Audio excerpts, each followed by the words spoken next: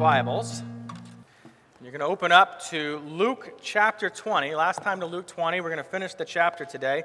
Now, I am doing a little bit of a change. You're going to see in your bulletin that we are supposed to cover two passages, right? The last bit of chapter 20 and the first four verses of chapter 21. And I realized somewhere on Friday afternoon, late Friday afternoon, that I needed to split it into two sermons instead of one. Otherwise, we'd be here for a really long time, or it would have been pared down to very little in a weird way. Anyway, it was being preached like a doubleheader anyway. And so this is the rare chance that I actually split something in two like this. So anyway, the actual title of today's sermon is Beware of the Scribes, right? Very original title. Next week it'll be equally creative, The Widow's Mite. And so let's just go ahead and get into our passage. And just as a reminder, last week the last thing we saw was this Jesus letting this question just linger out there, right? The question about how could David's son also be David's Lord? And so there's silence, and we don't know how much time's gone by. But that question, I believe, just lingers for a while. And at some point, Jesus speaks back up, and that's where we're picking up here. So let's follow along as I'm reading Luke 20, beginning in verse 45, and we'll go to the end of the chapter. And in the hearing of all the people, he said to his disciples, "Beware of the scribes who like to walk around in long robes and love greetings in the marketplace and the best seats in the synagogues and the places of honor at feasts, who devour widows' houses and for a pretense make long prayers. They will receive the greater condemnation. The grass withers, the flower fades." Let us pray. Heavenly Father, as we come together to feast on your word, please enlighten our minds to understand and to receive your word today. Help us also to take what we learn and to put it into practice. It's in Jesus' name we pray. Amen. So I've said it before, let me say it again as a way of summarizing this from the very start. It is very possible to have a high view of God's word and yet to dishonor God in the way that we actually live out what we learn in his word. In other words, in the context of what we're seeing here, men and women, or when men and women live in religious hypocrisy, it leads to spiritual ruin. And Jesus, and only Jesus, can rescue us from a life of religious hypocrisy. And we want that. We want that so that we will become true worshipers of our holy God who is worthy of his worship. So now then, the scribes here, you need to understand who they are. They are these Jewish leaders. Remember, these are the religious professionals. These are the guys that would have had their PhDs in Hebrew scriptures from some prestigious school, if you were to kind of put them into our modern setting. And to know them is this. You and I hear it and we think, oh yeah, they're hypocritical and stuff. And we know that because we're reading what Jesus is saying here. But most of the people that knew them genuinely looked at them and thought, I want to be like these guys. They know God's word so well. They're super holy. They're so well respected. The godliness of the scribes was believed by most people. And yet here is Jesus. Jesus looks at them, and Jesus can look right through them. Jesus sees what's really going on in their hearts. And what Jesus sees going on in their hearts is not this piety that it looks like from the outside. What's going on in their hearts is this rottenness that is religious hypocrisy. And so Jesus, in this case, unprovoked, at least unprovoked by the scribes actively, speaks this warning to his disciples. But it's also this rebuke that's just thrown out there, right? For everyone to hear. It's like if I were to say, guys, I want you to beware of John Dunning. He likes to parade around in his Green Bay Packers gear, and he likes to be told how great Aaron Rodgers is. But take note, those like John are going to receive the greater condemnation. And you hear that, and somewhere, I don't even see where you are right now, John, but somewhere John's thinking, hey man, I'm right here. Up there. I can hear this. I'd prefer you not to maybe pull me aside and have this conversation. But it's all out there, and there's a reason Jesus does it, is because everyone needs to be warned of something, and we're going to get in the details of that in a little bit. But that's kind of how the scribes would feel at this moment as Jesus is warning his disciples in this way that just publicly shames them amongst everyone, especially the people they're trying to impress. And so then Jesus lists off these 6 signs, these 6 ways of religious hypocrisy, and I want us to look at all 6 of these, and we'll just start off with the first one because, yeah, that makes sense. Go in order, right? Jesus says, "Beware the scribes who like to walk around in long robes." Okay, so we used to have long robes in our worship service here at MPC. They're simple, black, Hogwarts-like Geneva robes, nothing crazy or elaborate. And so you might be wondering when you hear this, is this passage the reason we don't wear robes anymore? We don't want to be like the scribes that Jesus is condemning for wearing those long robes? No, that's not why we stopped the robes, right? Initially, the reason we stopped wearing them was not what you'd expect. The AC broke in the building we were meeting in, and it became crazy hot, so hot that after preaching you had to go shower because you're just sweating the whole time. I know that's the picture you want in your mind. But that was reality. And so during that time, we reevaluated the robes. Is this something we want to do going forward, whether we're going to go back to that or not? Now to say this, we like the robes for a few reasons. We like them because they were used in the temple worship. Different style robes, but robes still. We like the robes because robes have been a tradition of Christ's church for many, many centuries, and so they help us to visually connect to the history of Christ's church. This is not the first church ever, right? We have brothers and sisters all throughout history. We also like the robes because they minimize the fashion of those that are leading the service. I know you're all looking at what I'm wearing today now, right? But it's what we're wearing doesn't become an issue. After the first few times, you're like, it's just the robe again. I have no idea what he's wearing underneath there. Usually Astro socks, but you didn't see that. Now, we also like the robes because they helped emphasize the office of the elder and to de-emphasize the personality of those who are in the pulpit. Now, considering the regulative principle, just meaning this, that when we want to know how to worship God, we look to Scripture. We don't just make stuff up on the fly and think, what will people generally like? Right, you have to at least know, is this right to do according to Scripture? And what you see in Scripture is there's freedom to wear robes or to not wear robes. You can do it either way and honor the Lord absolutely. Now, we chose not to return to the robes because we found they were becoming an unnecessary stumbling block to many people who came to worship. Now, Leslie Cassing's not here today. I think she's online. Sam, make sure she's paying attention because she's about to get thrown under the bus here. When she first visited, this is 7 years ago, pre-children, before like 15 accidents Sam had. But when they first visited 7 years ago, she took one look at us in the robes and she thought, Roman Catholicism, nope, can't do it.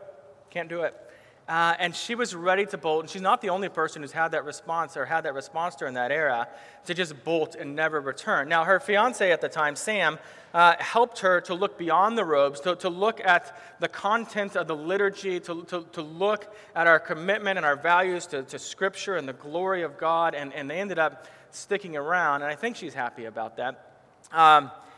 Now, this is all probably more than you care to know about the history of our robes or lack of robes at this point, but like I said, the robes were an unnecessary wall or stumbling block to people who we hoped, who we have been praying for, that we'd have opportunity to share the gospel with, that we'd have opportunity to aid and help and assist and shepherd in their sanctification, and so that was a big reason we didn't do it. Now, to be clear, we are absolutely fine offending people. That's not the problem, but if we're going to offend people, we want to offend them for biblical convictions, right? Offenses against the culture or offenses against personal idols in our lives, not just a robe. That's just not worth it.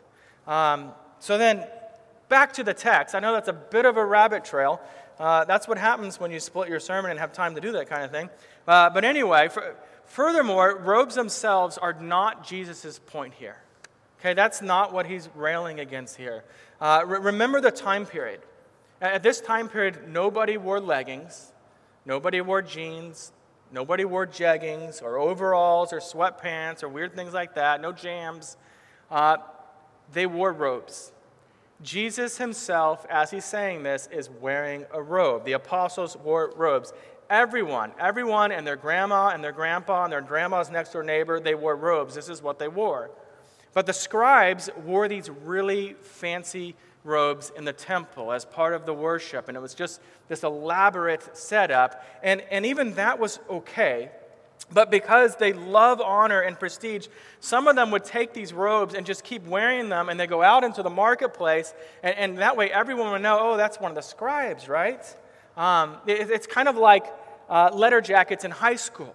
You wear it, right, and people would know. They'd look at your letter in the back, and they'd be like, oh, okay, you played soccer or wrestling or whatever it might be.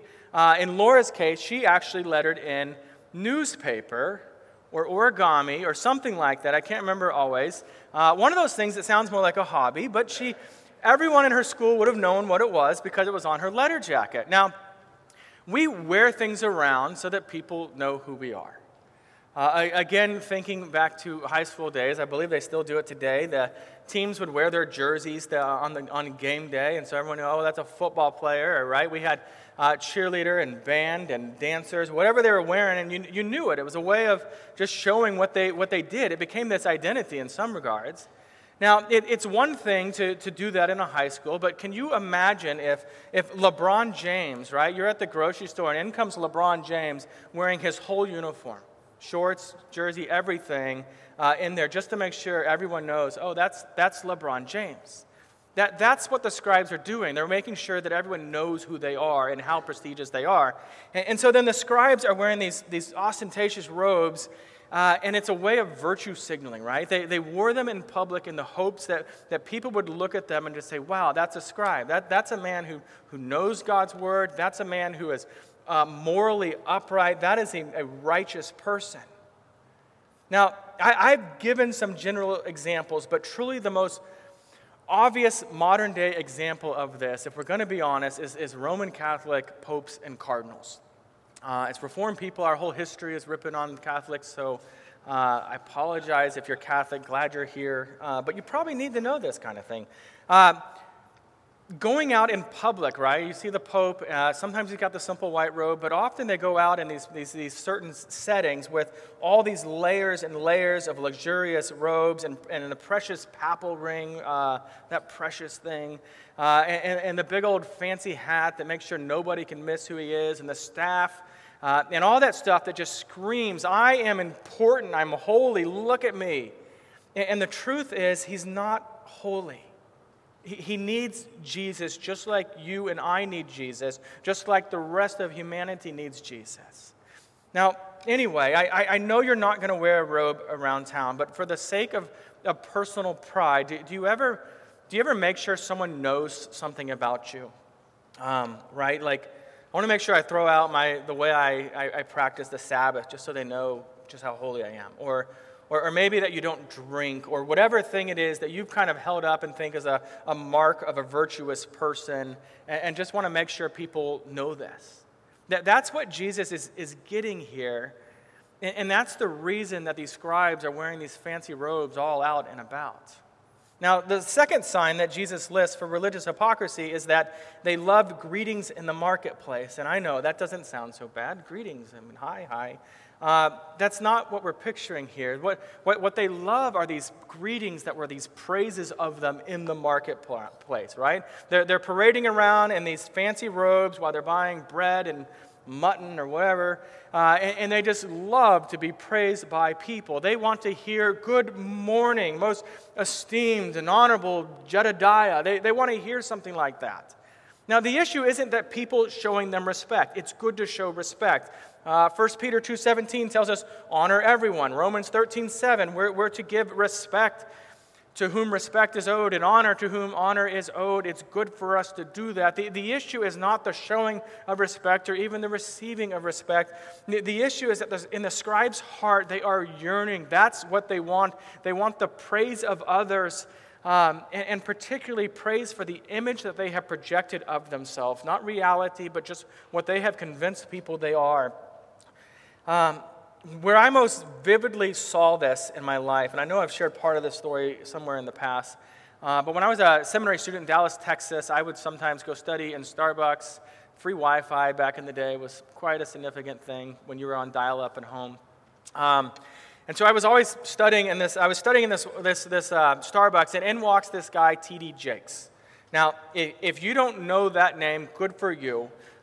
Carry on in the bliss that you have.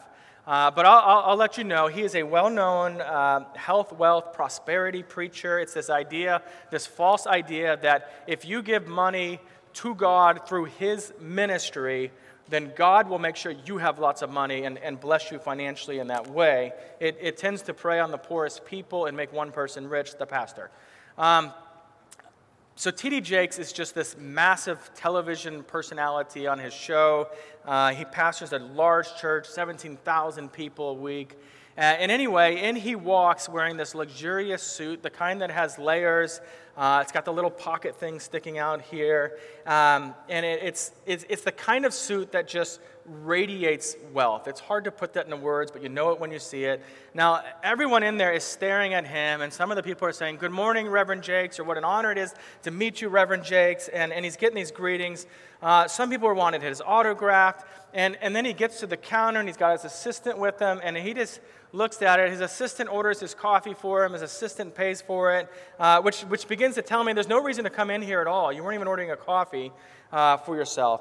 Now, after a few conversations with people, he leaves, and as he walks out the door, making his way to this town car through just pouring rain at the moment, there is his assistant holding an umbrella over T.D. Jakes, who has nothing in his hands, no reason he can't do this himself, while the assistant just gets soaked walking through it. And it just made me sick to see, because here's a guy that preaches sacrifice and humility. Here's a guy that's calling people to follow Jesus, and yet here he is, and he's not even hiding it. Here he is just living this life like a self-centered king of the universe is the way he seems to look when you look at this way. And in passages like ours today, if you step back and aren't angry at a guy like T.D. Jakes in this moment, it's just heartbreaking. Because when you consider a guy like him, right, he knows the gospel. He knows the scriptures. He knows better than this, but he's living this life of outright religious hypocrisy, and without gospel change, things are not going to end well for him. That's what we see at the end of this passage, and we'll come back to that in a bit. So the third sign of hypocrisy Jesus gives is loving the best seats in the synagogues. In other words, they want to be seen as important in church. That was the whole point. You sit in the important chairs, and people would know that. Now, in this days, the important chairs were up in the very front. I know today everyone tries to get as far back as they can. I don't fully understand that, right? This row has been empty now since we ever moved into it. I don't know if anyone's ever sat in it ever. These would have been the seats of honor back in the day. Now they're like these are the lowly seats, right? Sitting next to Joshua is the lowliest place in this whole building. No offense, Joshua. Now, at the heart, what they want is to see people to see that they are better than other people. I have this seat because clearly I am honorable. It's the honorable seat. And for us, right, it's not really about the seat, right? At least in churches, it's not about the seats of honor. And praise the Lord. But we don't have that, but we may still want people to see us as something, right? Either holy in some way, or we want people to see us as, theologically astute. That guy knows his stuff. I know in my seminary days, I can remember sitting in church and reading all this stuff and learning all this stuff, and somehow I wanted people to know how much I knew. And so after the service, I would jump at any chance possible to correct or disagree with the whoever is preaching that day, the pastor, whatever he said in his sermon, right? I'd show up, having just read Calvin the day before. It's fresh in my mind, but he hadn't read it in years probably. And I'd say something like, Calvin would disagree with blah, blah, blah. He says so in chapter 6, and I'm a genius because I just read this by chance. Oh, right? And so there's just this way, I want to make sure they know that I'm sharp, right? Or I'd pridefully never admit when someone would use some big theological word and I have no clue what it meant, right? Someone would ask, So what do you think of preterism? I think it's interesting. What do you think of preterism? Right? And then try to discern what in the world is preterism. I don't know. You can go Google that later. Bottom line is Jesus is condemning them for arrogantly working to be seen as important in church. Right? All this knowledge, all these positions is just so people think that they're great. Now, the fourth behavior that Jesus calls them out for is loving the places of honor at feast. This is pretty much the one before, but now it's made its way out of the doors of the temple and into the wider culture. I just want everyone to see me as prestigious. Jesus actually deals with this back in Luke 14. You remember the wedding feast, and don't take the fancy seats. Let them be given to you. Anyway, they want to be viewed as virtuous and prestigious in society as well as the church. Now, the fifth thing Jesus condemns them for is devouring widows' houses. What a picture that is, right? Just what exactly this means is unknown, but most likely it's something like they would volunteer to be the executors of the widow's estates, only to then financially take advantage of these widows. And this is terrible. This is, as the British would say, is ghastly, right? And the reason is that widows were the most vulnerable members of society because they had no means of making income at this time. And other than the charity of others, whatever existed from their late husband's estates, that's where they were able to get financial care to care for themselves. And in fact, they're so vulnerable that this is the reason that Isaiah 1:17 instructs God's people to plead the widow's cause. This is why James 1:27 instructs Christians to visit widows in their affliction. There is this care for these people who need to be cared for. And yet here is Jesus, right? And he's condemning them because they have failed to love and care for widows. In fact, they've done the opposite. They have devoured what little the widows have. And so then the sixth and last thing that Jesus condemns is the scribes' long prayers.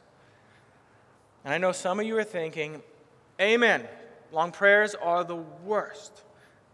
I absolutely disagree with you on that, except for one situation, right? When you sit down at a meal to eat and you have hot food in front of you, do not have your quiet time at the dinner table while the food you are thankful for just becomes cold. But even that's not what Jesus is really dealing with here. Jesus is concerned with why these scribes are doing these long prayers. What's going on behind it? And Jesus knows their hearts, and so he knows that they're showing off. Look how holy I am with my long, wordy prayers. And that's what their whole goal is in these long prayers. And the real issue is that they're just empty words. Right here, the scribes performing a prayer for an audience of Jews instead of praying a genuine prayer to God. In case you're wondering, right, the longest prayer in our service is the pastoral prayer. They would have considered our pastoral prayer quite short compared to what they're getting at here. And I know they might seem long to some of you, but that's because you've been raised on Sesame Street and social media. That's the kind of attention spans we have at this point, right? A little better than a goldfish, maybe. Now, to be fair, though, our pastoral prayers absolutely could fall into this condemnation. There is potential there for it, this sort of hypocrisy, because I think we mentioned it before, we write them ahead of time. And we do that intentionally, not because we're afraid to pray off the cuff. We do that all the time as well, too. But we do it so that we can be thoughtful in the way that we are praying for this congregation, for our covenant community, for our nation. But writing them ahead of time means that we could easily stand up here and just read it completely disconnected from it, or read it with the only goal of you being impressed with how we are praying. And that's why we have to be intentional. We have to come to the pastoral prayer week after week and approach it for what it truly is, which is an elder over this congregation called by God, bringing a prayer on behalf of this congregation and for this covenant family to God who is holy and who hears it. To God who graciously asks his people, his children, to bring words of praise and request to him. Anyway, there is a place for long prayers, and in fact, if you're really wondering about it, you think about who's saying this, it's Jesus. If anyone understood long prayers, it's him. He would spend an entire night in prayer. But his prayers were not performing for anyone, and his goal was never to impress others, but simply to commune deeply, to commune intimately with his Father. That's the goal of his prayer. And so then what are we to do with the Lord's condemning of hypocrisy in the scribes, right? These 6 areas, we see it. What do we do with this warning? I think the first thing we do is this. We understand. And this is what we understand. We understand that Jesus' warning isn't just beware of the scribes, right? Like avoid those people and don't trust those people and let's all condemn those people. But it's also beware of being like the scribes. Don't you, my disciples, also be like them. Beware of that. And let's be honest, this sort of seeking the praise of others is tempting to us. And why do you think it's appealing to us? It is. You know, if we could be real with ourselves, we'd confess it is tempting because it feels good. It feels good when people notice how well you know the Scriptures, even if it's not accurate, right? It feels good when people notice, oh, you serve your church like crazy all the time. We want to hear people say things like, oh, you serve so much and always with so much joy. I'm just so impressed with you. Or we want to hear, oh, you sing so beautifully. Or you're always helping others out. How do you find the time? We want to hear these things. We want to hear, isn't she just the most godly mother? Isn't he the most humble servant you've ever known? We want to hear those things because every one of us we're more like these scribes than we care to admit. We don't have the robes, but we have the same heart problem. We do at times. We like them, find ourselves placing our identity not in God's love for us, but in other people's opinion of us. Recently, I had a conversation with a brother in Christ who confessed a habitual sin that he is frustratedly battling against, but consistently battling against. And his confession was truly refreshing because so many, even in the church today, keep these battles private.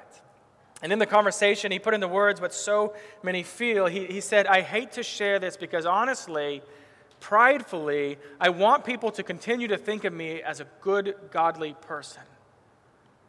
Right? That's the wall between getting support in the community and not, is this pride that just we battle against, right? That's the thing long before even the next thing, right? Is pride at the heart. Now listen, we cannot let habitual sin dwell safely behind secure walls in our lives. We must go Jericho on those walls by letting go of hypocritical pride and seeking companions in the sanctifying battle against sin. But because and this is the reason, right? Because we want to honor God even more than we want to appear honorable to others. That's true, right? We want to honor God more than we want to appear honorable to others.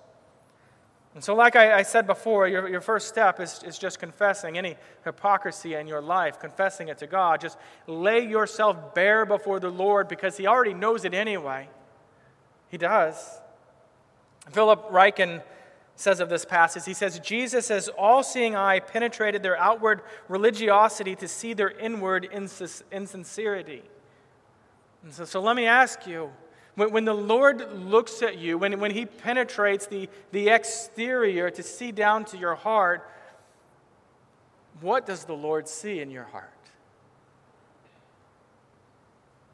What's He see? Well, there is one more bit of focus here, that last line in the whole passage.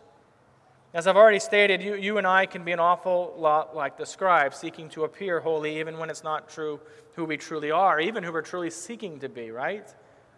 And the most disturbing, the most terrifying that should bother you aspect of this realization is what Jesus says there in verse 47. He says, they, the scribes, he's saying they, religious hypocrites, right, will receive the greater condemnation.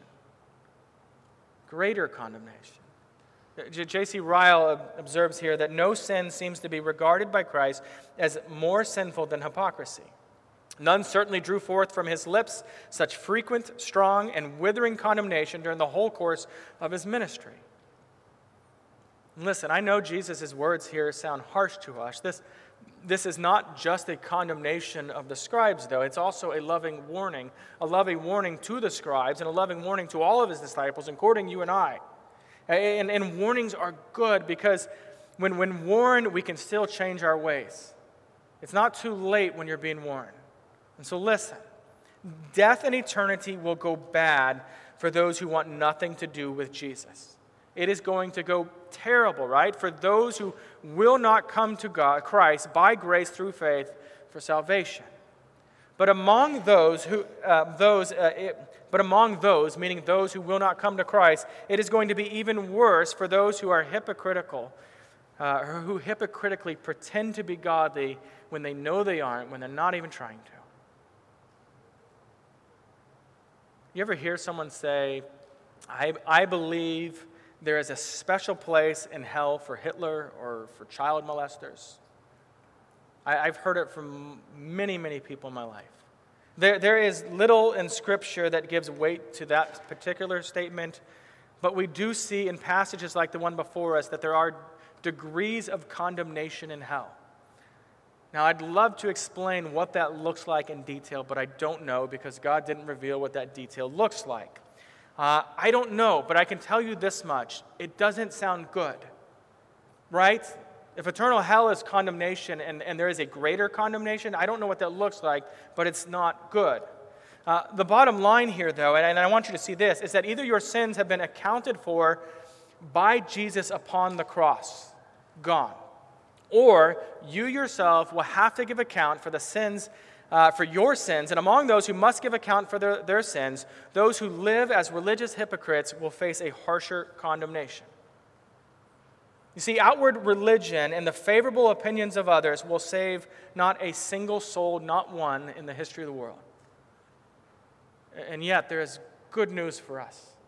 And this is the good news. Jesus is a Savior for hypocrites who come to Him and receive forgiveness and who receive new hearts and who will then long not just to look godly and appear to be close to God, but those who, because of this new heart, because of this transformation, because of what Jesus has done, will truly desire to seek and to live godly and to actually grow close to the Lord. Jesus is a Savior of hypocrites that come to Him. While here we learn there is greater condemnation for religious hypocrites, let me remind you that in Romans 8:1 we are told this: there is now no condemnation for those who are in Christ Jesus. And so let us, before the Lord and before others, be whoever we are or are not. Let us not pretend. You won't fool the Lord even if you fool everyone else. So if we're living as sinners, let us confess that and then seek the grace of the Lord. If we are living as lukewarm or apathetic, professing Christians, let us ask our gracious God to forgive us and through the Holy Spirit give us a genuine love for God and for His Word. Brothers, sisters, no matter how weak our resolve, let us offer to God what is genuine within our hearts and then to seek the Lord for whatever changes need to occur. Let us pray. Lord God Almighty, may we not be like the scribes. May we not be merely externally religious. May we not care how holy others think we are. Instead, we ask for wholehearted commitments that we might find rest in you, that we might find joy in walking in your ways, that we might find satisfaction in the only place it can be found, in Christ. It's in Jesus' holy name that we pray. Amen.